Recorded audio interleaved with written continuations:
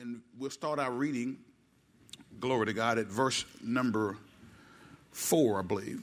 Verse number 4 of Numbers, the 11th chapter. Now, this particular passage of Scripture, we started in Numbers when we started our series on preparing for greater. We looked at the nation of Israel and their exploits and the things that they were going through. Because I think it's very important that we take hold of what the Bible says when it says these things happened to Israel for an example and an admonition for us. And so let's learn from Israel. Let's learn from the children of God. Amen. God's chosen people, the nation through whom he decided to bring the Savior into the earth realm. The nation through whom he decided to wrap himself in human flesh to come and to die on the cross for our sins. Amen. That nation, his people, amen, is teaching us lessons even today. And so we've unpacked a lot of this, but I want y'all to hear it because today we're dealing with part 2 of Do You Have an Attitude? Part 2 of Do You Have an Attitude? Now again, attitudes can be good and they can be bad. And so we're going to look at these things. The first thing we talked about was a complaining attitude. Everybody say complaining attitude. Certainly we see the children of Israel, as we studied this, that they had a complaining attitude. But we said we should replace that complaining attitude with a thankful attitude, right? Replace complaining with thankfulness. So if you live with somebody that all they do is complain, y'all got to get on the same page. Say, listen, baby, we can't have that around here. We're going to run that complaining attitude out of our house, and we're going to be thankful for what the Lord has done. It may not be exactly what we want it to be, but we're going to thank God it's not the way it used to be. It could be worse off than what it is right now. So a complaining attitude needs to be replaced with a what?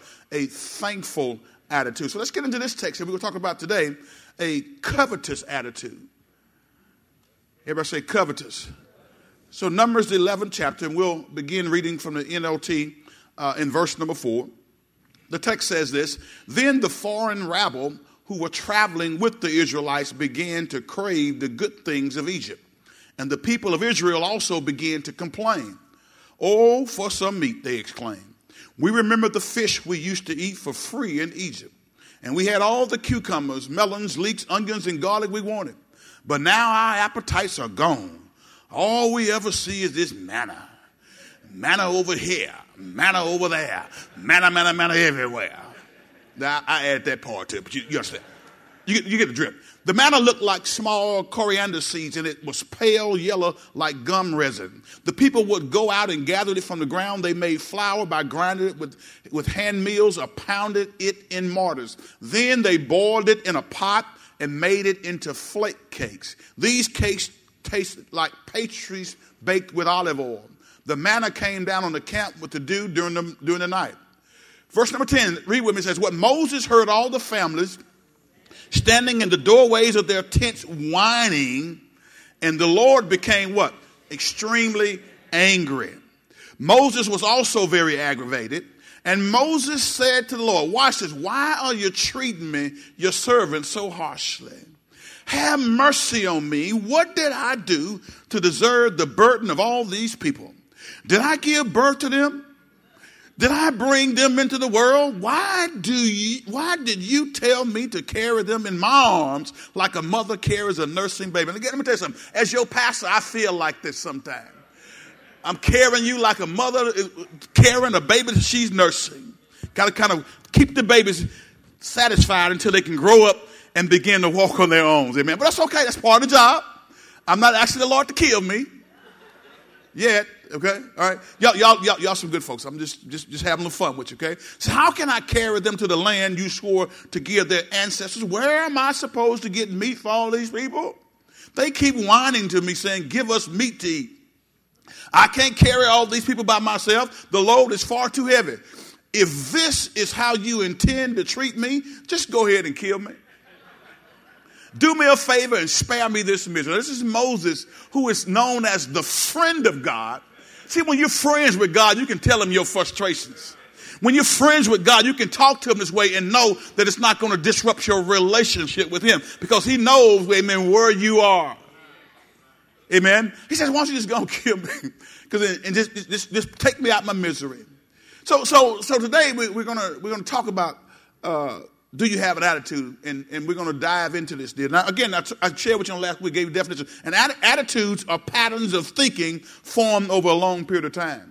Wrong attitudes are hard to change because they are habitual, harmful ways of thinking about life and circumstances. Patterns of thinking are so deeply ingrained in our hearts and minds that we hardly even notice them. We hardly even notice that we're being negative because we've been doing it for so long, amen? There is a direct correlation between our behavior and our thought life. We saw that in the book of Romans, the 12th chapter. So let's delve into this right quick, okay? So the first thing we'll look at is a covetous attitude. Now, first, flow with me right quick. First of all, covetousness is wanting wrong things. Everybody say covetous? Covetousness. Say covetousness is wanting wrong things.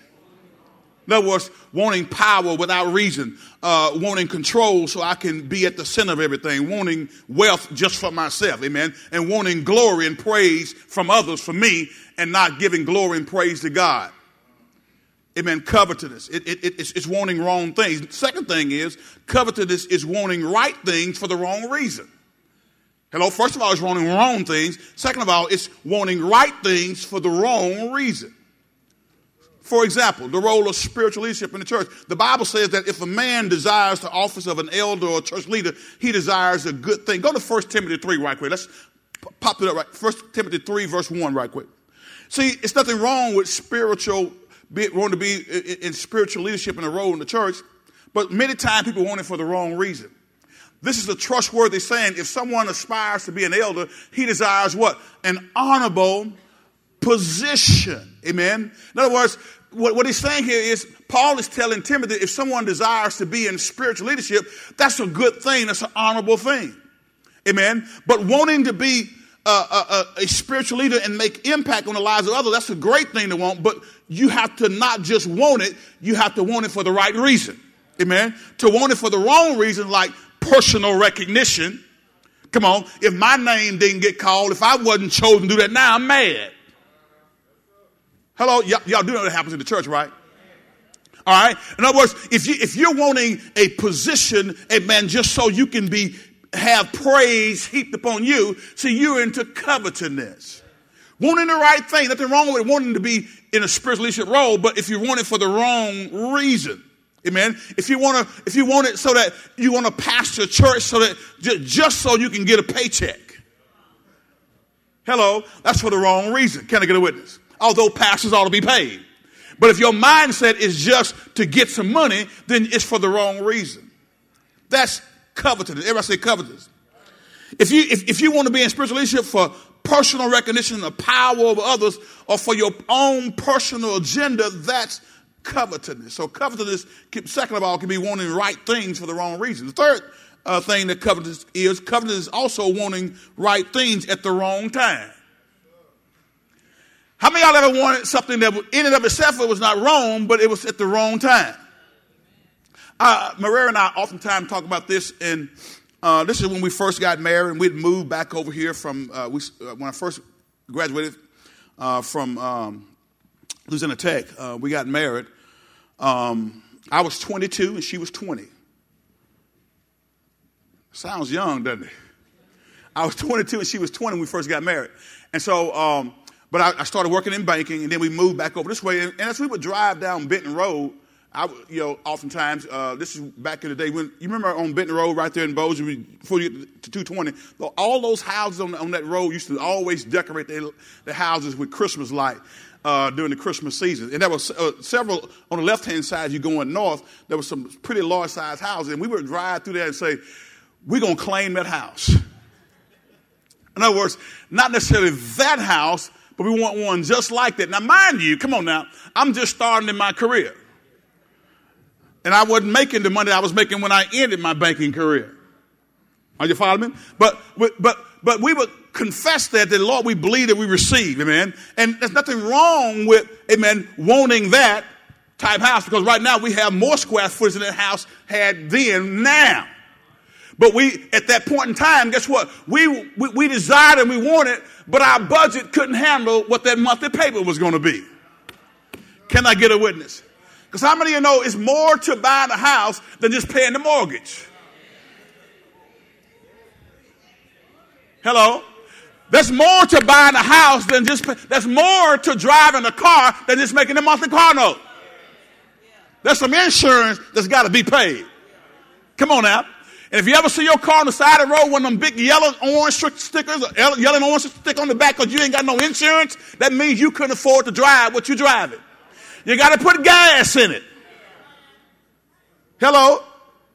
And so sometimes we want, quote, right things, but at the wrong time. That house was too big for our budget at that time, but we wanted it. Everybody say, I wanted it. See, some of y'all right now want what your parents got, and you're not where your parents are. Can I get two witnesses right here? And we go out into the world, amen, wanting things, and sometimes we'll stretch to get stuff, and it ends up being a covetous possession. Because really, it's not wrong to have it, but it was the wrong time for us because we were stretching and going beyond what your means would have been. But I thank God that, see, God allowed us to see that, hey, there's a process involved in getting to certain stages in life. And you can't short circuit the process. Amen. So fourth thing. Amen. Fourth thing, lastly, covetousness is wanting right things, but wanting them in the wrong amount. Take money, for example. Amen. Money is not a wrong thing, right? Go to 1 Timothy with me right quick. 1 Timothy 5, look at verse number 8. Wanting money, look at me. Wanting money is not a wrong thing. Right? As a matter of fact, watch what Paul tells Timothy. Let's back up, if you will. Let's back up a few verses. Start at, if you will, let's start at verse, go back to verse number 1 with me right quick. 1 Timothy chapter 5. This is Paul talking to the son of the minister by the name of Timothy. Go to verse 1. It says, never speak harshly to an older man. Can we just walk through this real quickly? I love it when the Holy Spirit just kind of, this wasn't a part of the message, but I want to share this with you because sometimes, the Bible is our guide for living. The Bible is our guide for governing our attitudes. The text says, never speak harshly to an older man, but appeal to him respectfully as you would to your own father. When you're talking to an elder person in this church, no 15-year-old or 20-year-old should be calling an 85-year-old by his first name. Well, we just cool like that. No, he's your elder. And you call him Mr. John if you're going to call him John at all, but don't just John. No. Teach your children how to be mannerable. Teach your children to say yes, sir, and no, sir. Some of y'all got some bratty little children who don't know how to respect elders, and they'll say no and yeah. Okay, so don't leave the church because your child been doing that. Just go and correct him. I know Pastor Adam I'm not talking about your children, guys. I'm just speaking the word. Because, again, this is a real life experience. He said, never speak harshly to an older man, but appeal to him respectfully as you would to your own father. Talk to younger men as you would to your own brothers. Verse 2, let's read. Let's go. Treat older women as you would your mother. Come on. Don't be trying to hook up and get your groove back with an older woman. Older woman trying to get a young. Just treat her like your mother. I kind of threw that in on you right quick, just parenthetically. Some of y'all like, what is he talking about, Stella, getting the groove back? Just live a little bit longer and watch a few more shows. You get what I'm talking about. And treat younger women with all purity as you would your own sisters, not as if it's somebody you're trying to hook up with. He's talking to the church now, right? And I'm adding a little bit to this. What I'm adding this is, I'm just bringing it up to modern day terms, but that's what Paul was saying here. He says, take care of any widow, watch this, who has no one else to care for her. Verse 4 says what? But if she has children or grandchildren, their first responsibility is to show godliness at home and repay their parents by taking care of them. This is something that pleases God. Watch this now, okay? Watch it. Let's go back to what I said. Now, He's talking to the church now. He says, but if she has children or grandchildren, their first responsibility is to show God is at home. If your mama, your grandmama needs some help with an electric bill, don't come to the church for a benevolent fund and you sitting there working 40 hours a week or whatever and making $100,000 a year. Go and help your mama pay her electric bill.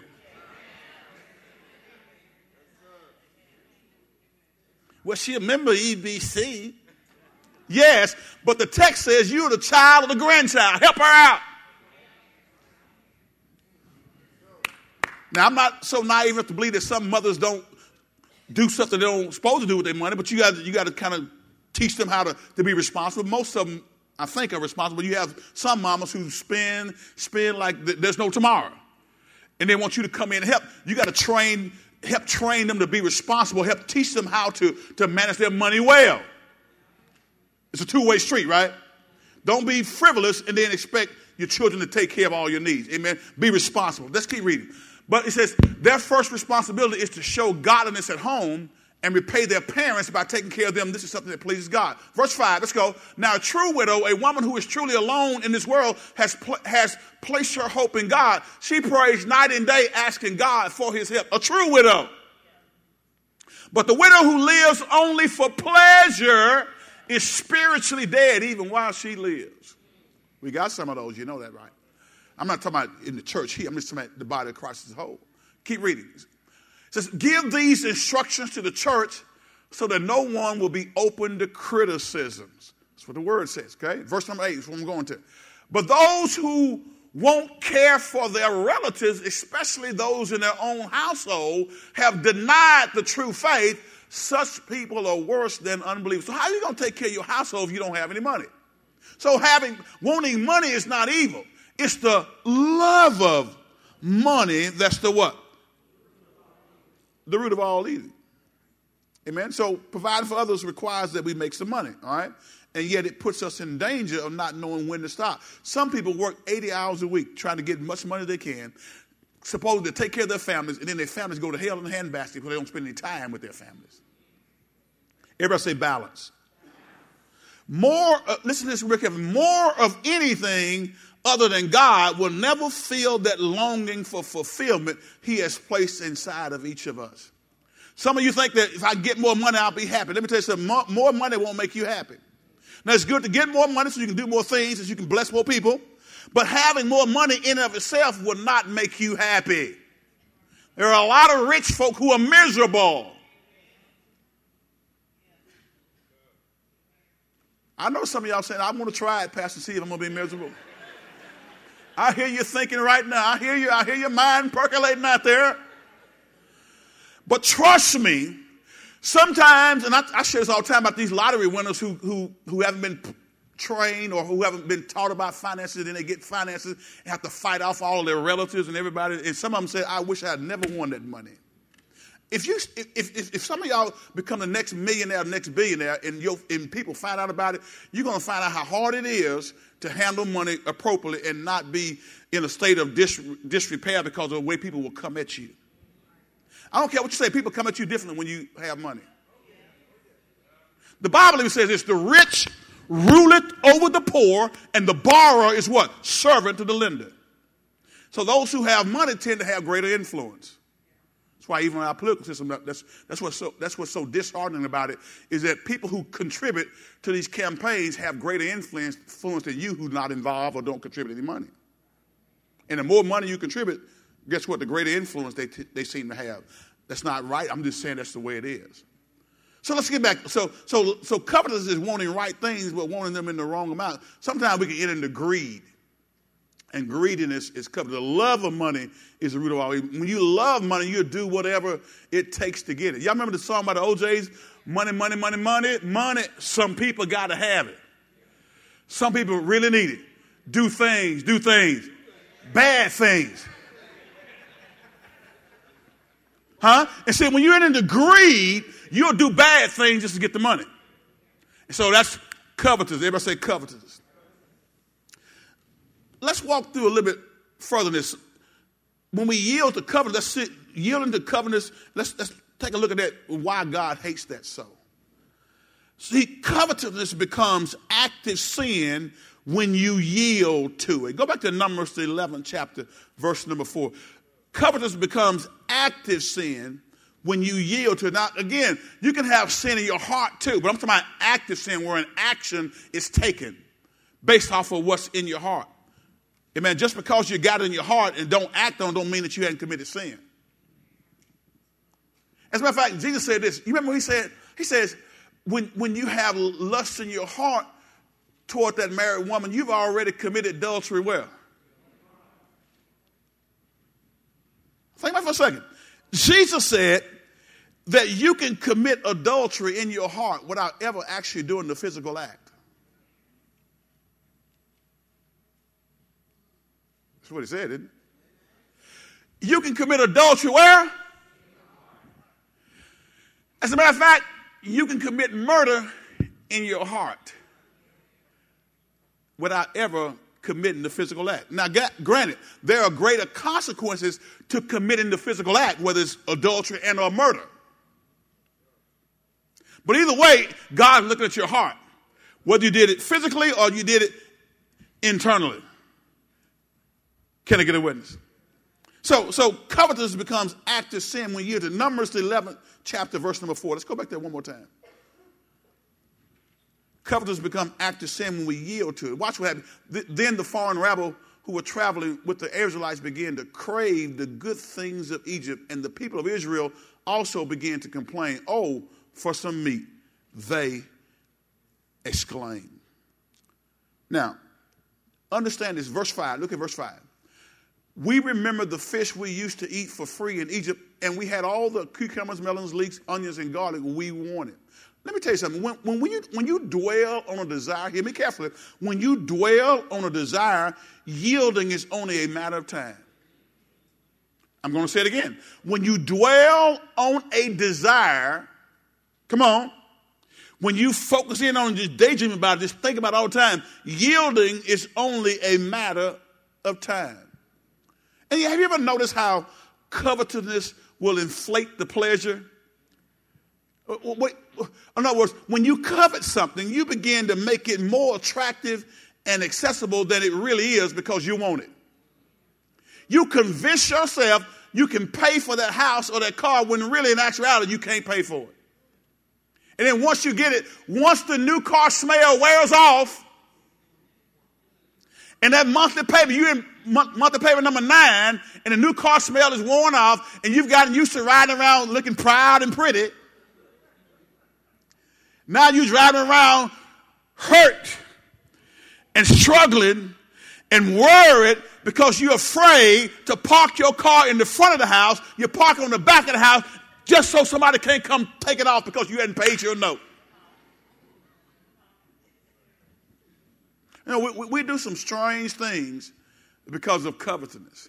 We put ourselves in strange positions because of that desire. We actually, listen, take for instance, eating too much.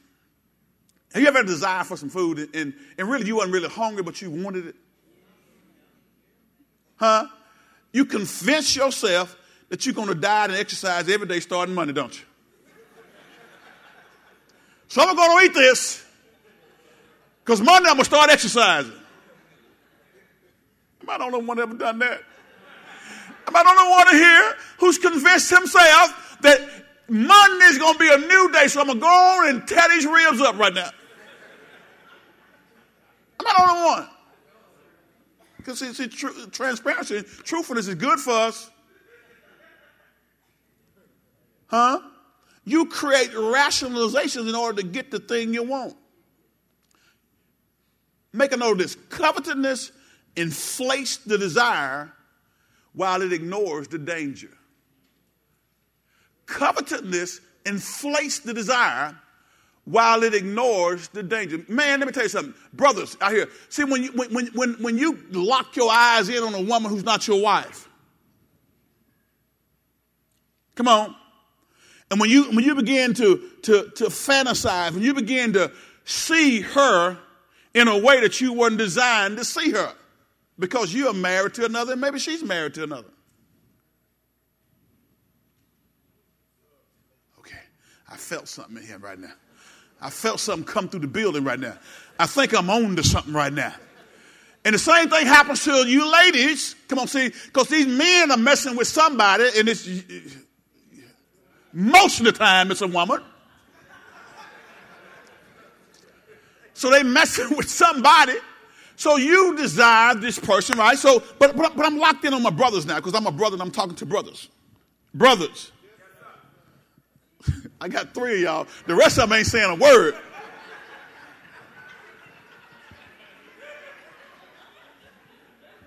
Is she looking at me? Is she trying to see how I'm gonna respond? See, guys, if you're not careful, you'll rationalize the covetousness that has came into your heart as you see a woman that you desire. And you'll convince yourself that you can move to the next step and there'll be no consequences. Because when we lock in and desire, when covetousness begin to move on the inside of us, we'll rationalize our sin. Well, things ain't right at home, and things is not going right, and we rarely ever have sex at home, so I got to get it from somewhere. What did you just say? What did you just say?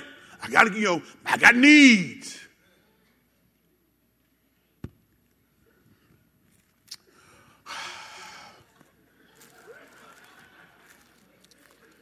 Woman said the same thing. I got needs. 1 Corinthians 7. Can we go there right quick? Can we move over there just for a second? 1 Corinthians 7 chapter, verse number 1. See, covetousness will have you rationalizing sinful behavior. It'll have you thinking about a person and then undressing them with your mind, in your mind. Ladies, let me ask y'all a question. Have you ever had a man look at you and you felt like he was undressing you with his eyes? Ladies, I need some ladies to, ladies, will y'all help me in there? Yeah. And it can be a little creepy, can it? Thank y'all. But in that guy's mind, and he may be a believer, oftentimes he is. But covetousness has such a strong hold that it's got that guy thinking that, maybe I just drop this hint. I'm going to drop the hint to see if she'll take the hint. And if she don't rebuff me at that first level, I'll go to the second level. I'm telling you what dudes think.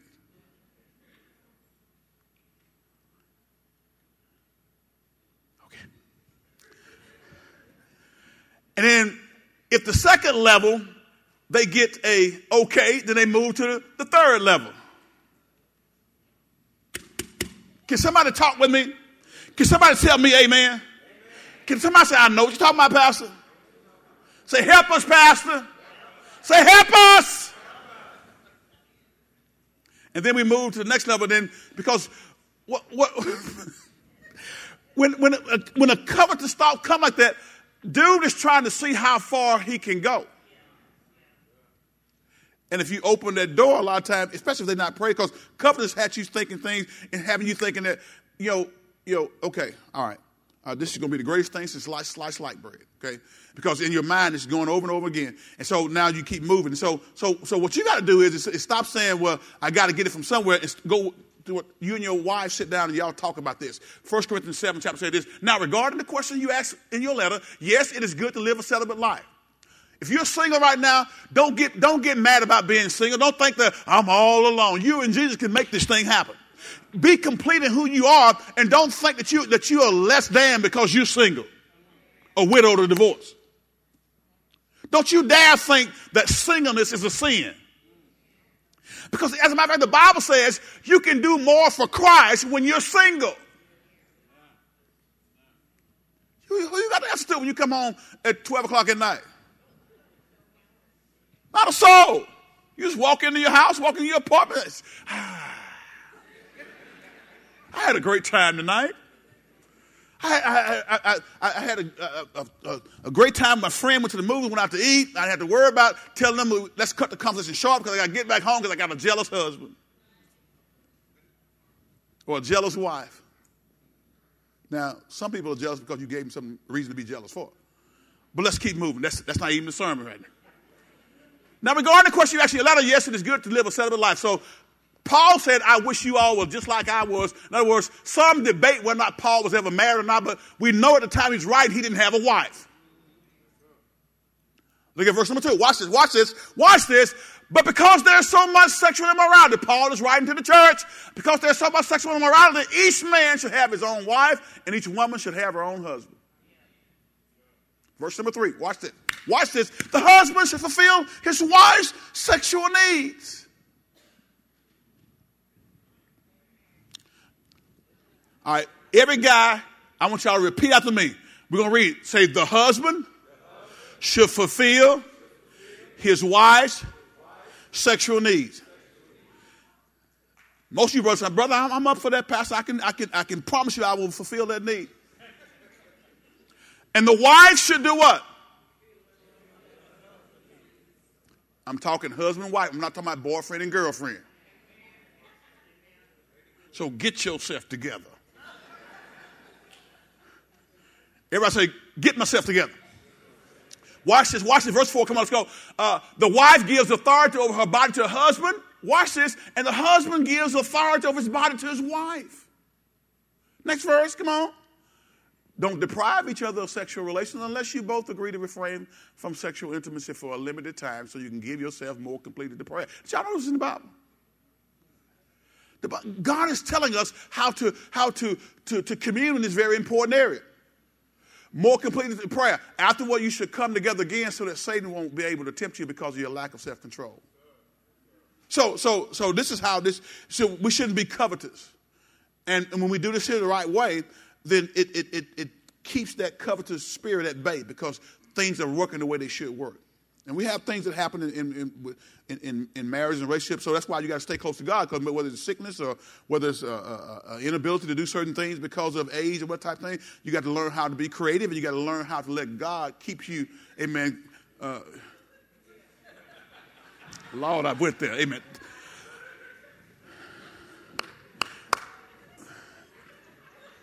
Am I making this plain? All right, say move to the next topic, Pastor. Covetousness, here's where I left off. Covetousness inflates the desire while it ignores the danger. Covetous never tells you that by taking that money that doesn't belong to you, you're going to jail. Covetous never tells you by fooling around with somebody who's not your spouse, you're going to lose your family. Or you make any number of things can happen. You can lose. I can't tell you the number of men or women who lost their job because of inappropriate relationships on the job. Happens in the military all the time. Do you not know a commanding officer cannot be connected with someone who's subordinate to them? They will get you out of there real quick. Because here's what they understand. When it's time to make a decision, and we're going into battle, and you got to get the truth lined up. Okay, let's say, for instance, you've been messing with this subordinate over here. She's going to think that she got a special privilege that nobody else has because she's seen you. She's been with you. And now you tell them to all go over here. I need y'all to go to North Dakota for 5 weeks. She said, well, I don't want to go. So now what you going to do? Well, you going. I'm your superior officer. Well, you know what? You weren't superior when we were together last night.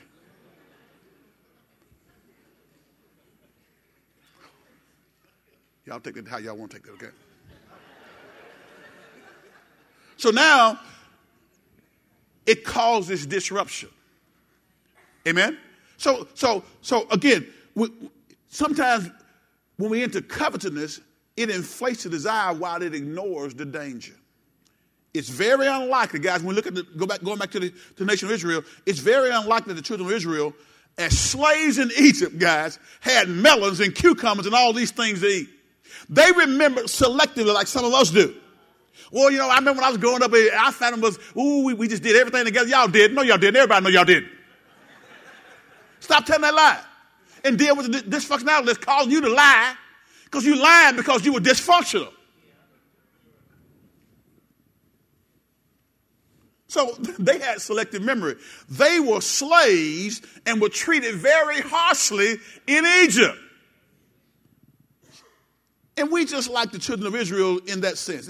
It's impossible for us to dwell on desire for any length of time without rationalizing a way to get it by making that particular sin more attractive and accessible than what it really is. Amen? It's very unlikely these slaves had all these delicious fruit and stuff that's out there. They were slaves in Egypt. Remember, Pharaoh made them make bricks without straw? So you think they're going to feed them a buffet? See, but now, guys, in verse 4, back in Numbers 11, verse 4, in verse 4, the term rabble, which meant a mixed multitude in the KJV, it said a mixed multitude in the KJV. The term rabble refers to Egyptian people and Israelite people who had intermarried. So you had Egyptians and Israelites who had got together, who had hooked up. And understand it that wasn't wrong in of itself, other than the fact that they connected with somebody who didn't have a relationship with the God of Abraham, Isaac, and Jacob. All right? Understand this, and I said it before, interracial marriage is not forbidden anywhere in the Bible. Intermarriage of different races in the Bible is never commanded. It's never forbidden. What is condemned in the Bible is marrying somebody who's not of faith. A believer connecting with a non-believer. A believer in Christ Jesus connecting with someone who's following a pagan god. Now that's forbidden because God knows that when you connect together like that in a covenant relationship, it's going to have the overwhelming possibility of transforming your mind from following after him to following after the pagan god. So he said, don't mix believers and unbelievers together. Can I get a witness? So that's what he was talking about. So the rabble is those, it was those folks who came along, and they were the ones who were kind of egging the thing on. Are y'all with me? So the mixed multitude or the rabble of Numbers 11 refers to worshipers of false gods who are married to worship of the one true and living God. Over and over, Scripture says that those two things don't go together. Now, if both of them are saved, let me tell you right now, you are out of the will of God to be hating the fact that believer married somebody who's not of their race. That's actually racist. I ain't no racist. Yes, you are. Because you made a determination on the wealth and the integrity of a person based on how they look on the outside. I said that is racist. Let me say it again. That is a racist attitude. I'm going to say it again. See, y'all keep looking at me like I'm crazy, but I'm just telling you what the Bible says. The Bible says be unequally yoked together with unbelievers. But if they're both the believers in Christ Jesus, then how they look on the outside is irrelevant. Amen?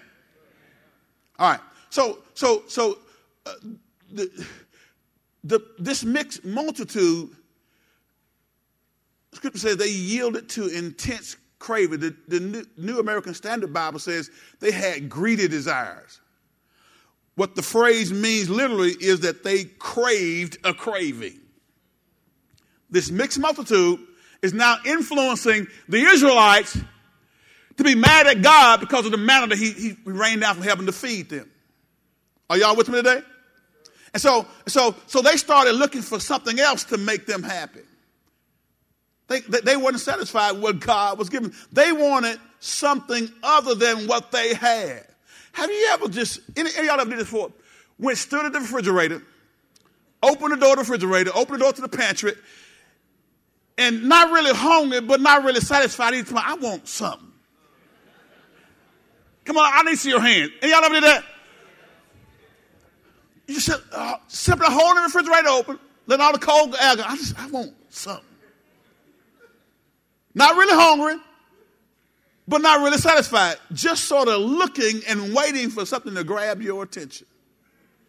As bad as that can be for our diets, guys, listen carefully. It can be even more devastating if we are doing that in life.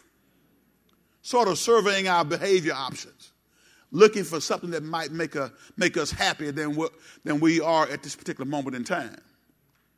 Look at it. Listen carefully. We all have desires and thoughts that come to our minds that are not godly. I said we all. Go to 2 Corinthians, the 10th chapter, with me, verse number 3. Watch this. Verse 3 through 6. We all have thoughts and desires that come to our mind that are not in line with God's will. And so the thing that we got to learn to do is when that thought comes, identify it, capture it with the word of God, and throw it away. Because when that thought comes and that attitude comes, it'll influence our feelings. And you and I need to make a covenant commitment with God that God, I'm going to be biblical. I want to do it your way. I don't care what I think and what I feel. And see, a mature person does that. When you're spiritually mature, you can separate yourself from those feelings. You can identify them and say, listen, I know I felt that, but you know that wasn't God. That wasn't God. I know it wasn't God. That was me. And your feelings are real. You feel that, but it's not in line with God's will. Those thoughts come to our head. So we don't get those thoughts out. They end up penetrating our soul realm, and it affects our feelings. And next thing you know, we're saying stuff and doing stuff that we had no business doing. Covetous attitude. I got to get more. We are human, but we don't wage war as humans do. Next verse says what? We use God's mighty weapons, not worldly weapons, to knock down the strongholds of human reason and to destroy false arguments. Verse number 5 says what? We destroy every proud obstacle that keeps people from knowing God. We capture their rebellious thoughts. What? And teach them to obey Christ. In other words, one of the things that we have to learn to do as Christians is capture those rebellious thoughts, those thoughts that do not line up with Scripture, and we got to put them in jail and throw away the key. Are y'all with me today? So we have to learn to do it. KJV says, bring every thought into captivity. The Bible teaches that even as believers, we still have two natures. You go to Romans, the 7th chapter, we don't have time to go to Romans, the 7th chapter, verse 14 through 25. It talks about there's an old part of us that wants to sin and satisfy itself. And there is the new nature that we receive when we are born again, which wants to live righteously and please God. So you got new nature. Paul said it in Romans 7, says, every time that I want to do good, evil is present on every hand. The things that I want to do, I find myself not doing. And the things that I don't want to do, I find myself doing. Oh, wretched man that I am. Who's going to deliver me from this body of sin? It's Jesus Christ. When you bring your thoughts into captivity unto the obedience of Christ. Because the Bible does say that in 2 Corinthians 5:17, therefore, if any man be in Christ, he's a what? New creature. Old things have passed away. Behold, all things have become new. So Galatians 5:17 says that our two natures actually battle one another. Go to Galatians 5:17 right quick. Hurry. Galatians 5:17. Now, so as you're turning there, remember this. When we obey the covetous demands of our old nature and we yield, we have gone from attitude sin to action sin. Attitude sin to action sin. Both of them are sin, but I'm here to tell you attitude sin is one that's seen. And both of them are bad because attitude sin usually leads, if you don't deal with it the right way, it's going to lead to action sin. You ever had something that come into your mind, in your thought life, and you dwell on it, and all of a sudden you find yourself acting in a way that's ungodly? I need somebody to be honest with me up in here. In other words, you knew that thought came and it resonated, and all of a sudden you had told yourself you were not going to respond that way, but then all of a sudden, because you didn't deal with the attitude sin had you doing action sin. Then all of a sudden, action sin is out there, everybody sees it, and there's consequences. Amen? There's consequences. Text says this, the sinful nature wants to do evil, which is just the opposite of what the Spirit wants. And the Spirit gives us, watch this, the Spirit, y'all read with me, and the Spirit does what? Gives us desires that are the opposite of what the sinful nature desires. These two forces are constantly fighting each other so that you are not free to carry out your what? You're not free to carry out your good intentions. Your good intentions. Your good intentions.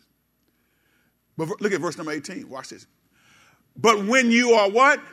Directed by the Spirit, you are not under obligation to the law of Moses. And he goes on and talks about the verse 19. Watch this.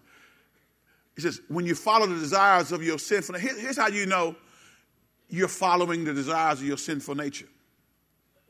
The results are very clear. Sexual immorality, impurity, lustful pleasures, watch this, idolatry, sorcery, hostility, quarreling. You're a very argumentative person. Jealousy, you're a very jealous person. You have outbursts of anger. Anybody in the house? Anybody in the house? Let's back up. I need to see if you're in the house. Back up to verse 19. Let's go. When you follow the desires of your sinful nature, here's how you know you're following the desires of your sinful nature. The results are very clear. Sexual immorality. Clear. Impurity. Lustful pleasures. Come on. Idolatry, sorcery, hostility, quarreling, jealousy, outbursts of anger, selfish ambition, dissension and division, envy, drunkenness. Anybody been drunk lately? Don't admit it. I'm praying for you. Get out of it. Here's the next one. Are you at the wild party? I need you to look me in my eyes. You saved. Why are you at the wild party?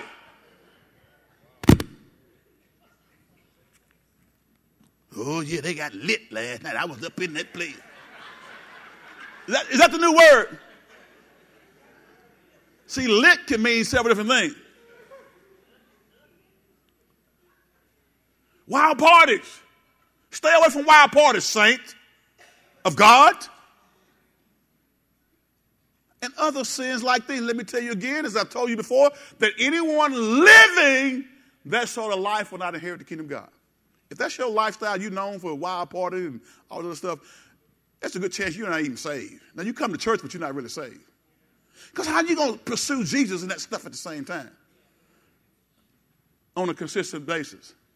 I'm not talking about you failed one time or you failed and you're remorseful. You're just doing this stuff and you don't think anything about it. You think it's okay because I'm just doing me.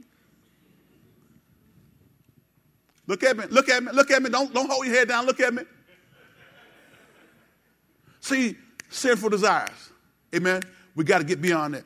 Covetousness drives us to that. Intense awareness of the attractiveness of sin is not sin. Sometimes we're aware of things that are feeling, or we're aware of a temptation. Temptation itself is not sin. Come on now. But it's yielding to it that's sin. Can I get a witness? Yielding to covetousness is what God hates. And if you're not careful, you'll get a gift from God that you don't want. Go to the 16th verse of Numbers 11 chapter. Because God, let me tell you something. In time, we may hate what we just had to have. You just had to have that dude, didn't you? You just had to have her, didn't you? Then all of a sudden you can't stand her. But the time you had to have her, you had to have him. Anybody know what I'm talking about? Oh, y'all don't want to go there, do you? Huh? Let me tell you what God will do for you and for me. When we stop listening to him, he'll turn us over to our reprobate mind. Because it's clear to him that we're not listening to any preaching. We're not listening to wise counsel. So he has to just let us go. Because I'm going to tell you like the old folks said, ain't no sense like bought sense. Anybody know, Lord, you know what that means? There ain't no sense like bought sense. Sometimes we keep trying to cudgel and strong on people to do certain things. Move back and let God, if they belong to God, God will deal with them. So you stop getting all mad and flustered and upset and just pray for people. Because sometimes they're not hearing you. Amen? Look at Numbers 11 and 16. Hurry. You don't want this kind of gift. Then the Lord said to Moses, they complain and want meat and all this other stuff. Gather before me 70 men who are recognized as elders and leaders of Israel. Bring them to the tabernacle to stand there with you. Keep reading. Let's go.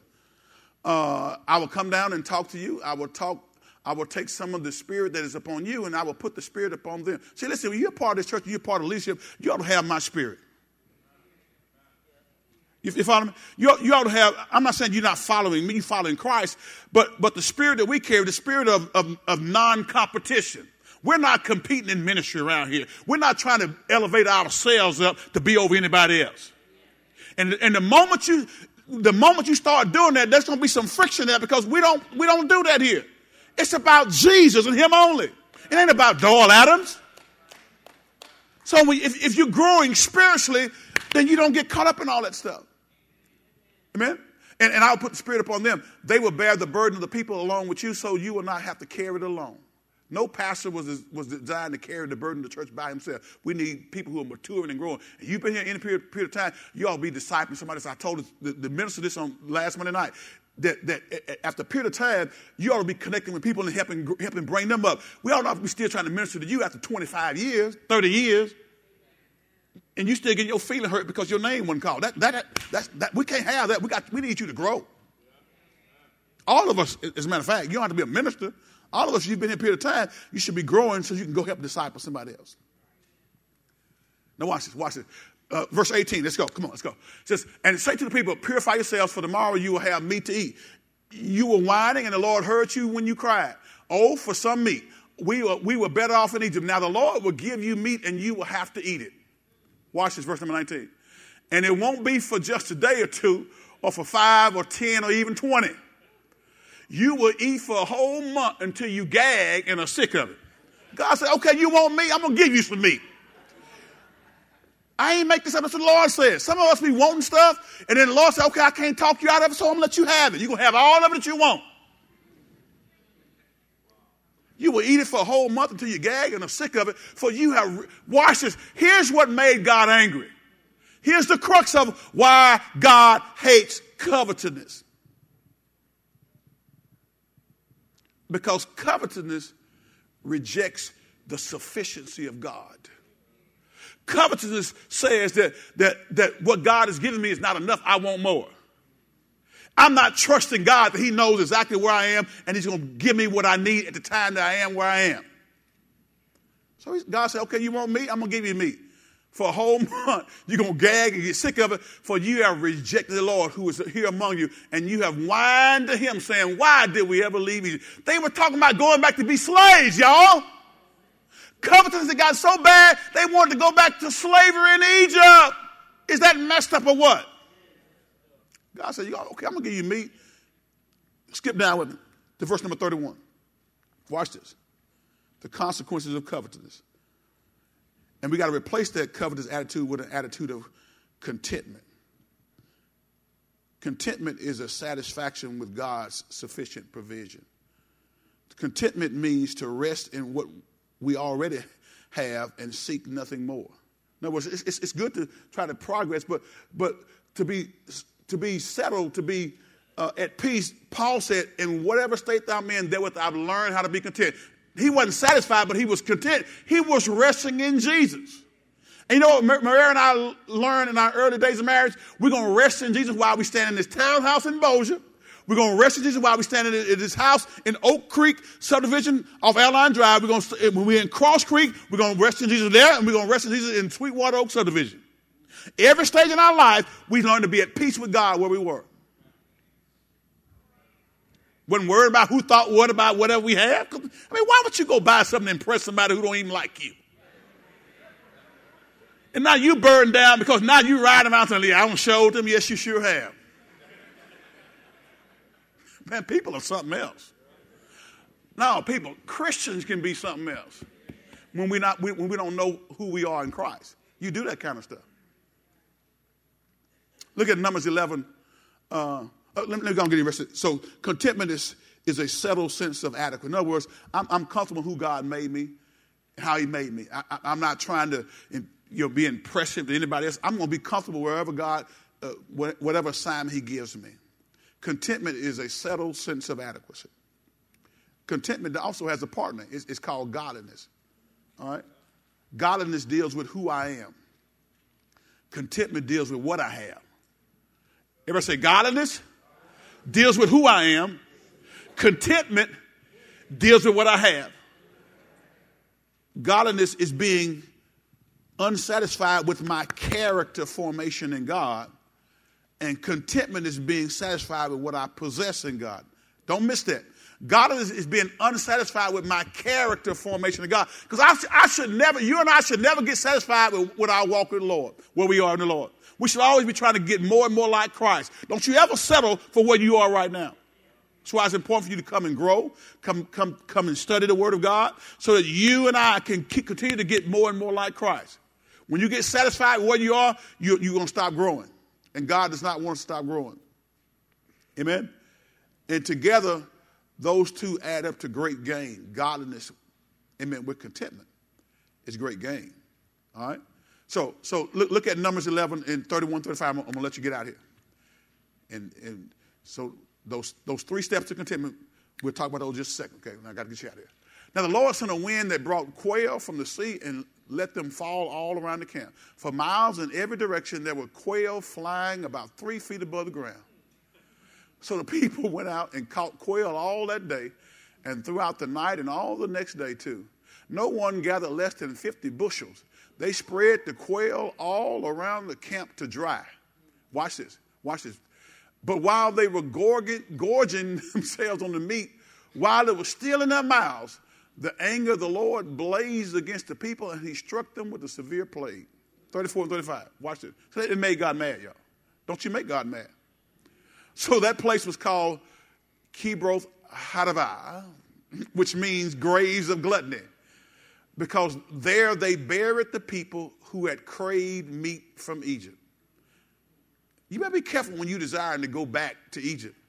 Be careful when you get to a state in your life where you desire to go back to the club life, the club scene, the wild scene. 35. From Pt.2, the Israelites traveled to Hazarah, where they stayed for some time. Okay, so we stop right there. So steps to contentment. So we want to replace the attitude of covenant with the attitude of contentment. Learning how to be satisfied in Jesus, resting in Jesus right where you are. The first step is to look to eternity.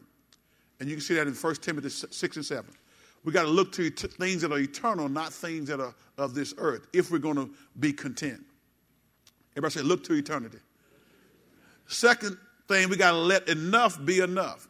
Wherever you are in your state in life, learn to rest in Jesus right now. Don't be contentious and covetous and trying to get someplace where God says, obviously, if God wants you to be there, he would have made a way for you to get there right now. Now I'm not talking about, not planning and taking proper steps. I'm saying learn how to be satisfied in Christ Jesus. Learn how to rest in Jesus right where you are. And don't get ahead of God. Because covetousness will cause you to go and buy something you can't afford, cause you to connect with something that you thought was more advantageous than what God had presented before you, and you end up messing yourself up. Look to eternity. Let enough be enough. And number 3, learn by example. Go to 1 Timothy 6, and we're going to close out here. 1 Timothy 6. Look to eternity, let enough be enough, and learn by example. 1 Timothy 6 and 7 right quick. Come on, let's close it out. Text says, after all, we brought nothing with us when we came into the world, and we can't take anything with us when we leave it. When you leave here, I promise you, your casket is not going to be full of your jewels, if you got any, or your money. Because if you put it in there, somebody's going to dig you up and take it. Or they might not say nothing while the funeral going on when they bury you, but they're going to come with a shovel at midnight and dig your butt up, take the stuff out and bury you back again. Nobody takes anything with them. Next verse. Come on. So if we have enough food and clothing, let us be content. Huh? Next verse. Verse 9. But people who long to be rich fall into temptation and are trapped by many foolish and harmful desires that plunge them into ruin and destruction. For the love of money is the root of all kinds of evil. And some people, craving money, it happens in the church, y'all, have wandered from the true faith and pierced themselves with many sorrows. So you're going to be content. Look to eternity. Look to things eternal. How much do you think about things of an eternal nature in your day-to-day living? If you never even talk about God and Jesus and what he's doing in your life and where he's leading you, then it's time to regroup. Look to eternity. Number two, let enough be enough. Quit grabbing for stuff that God says, I hadn't opened that door for you yet. And there's a reason why I hadn't opened it yet. I'm going to open it when it's time to open it. Okay? And learn by example. The children of Israel are our example. Let's learn from them. So, we're going to replace a covetous attitude with an attitude of what? With an attitude of what? Contentment. Learn how to rest in Jesus and be satisfied in him. He gave his life for each one of us out on Calvary's hill. Hung, bled, and died so that you and I could have a right to the tree of life. God gave his very best because he thought enough of you. Yes, you. He thought enough of you to sacrifice his son for all of us so we can have a relationship with him. I don't know about you, but I'm thankful for that. Every head bowed, everybody closed.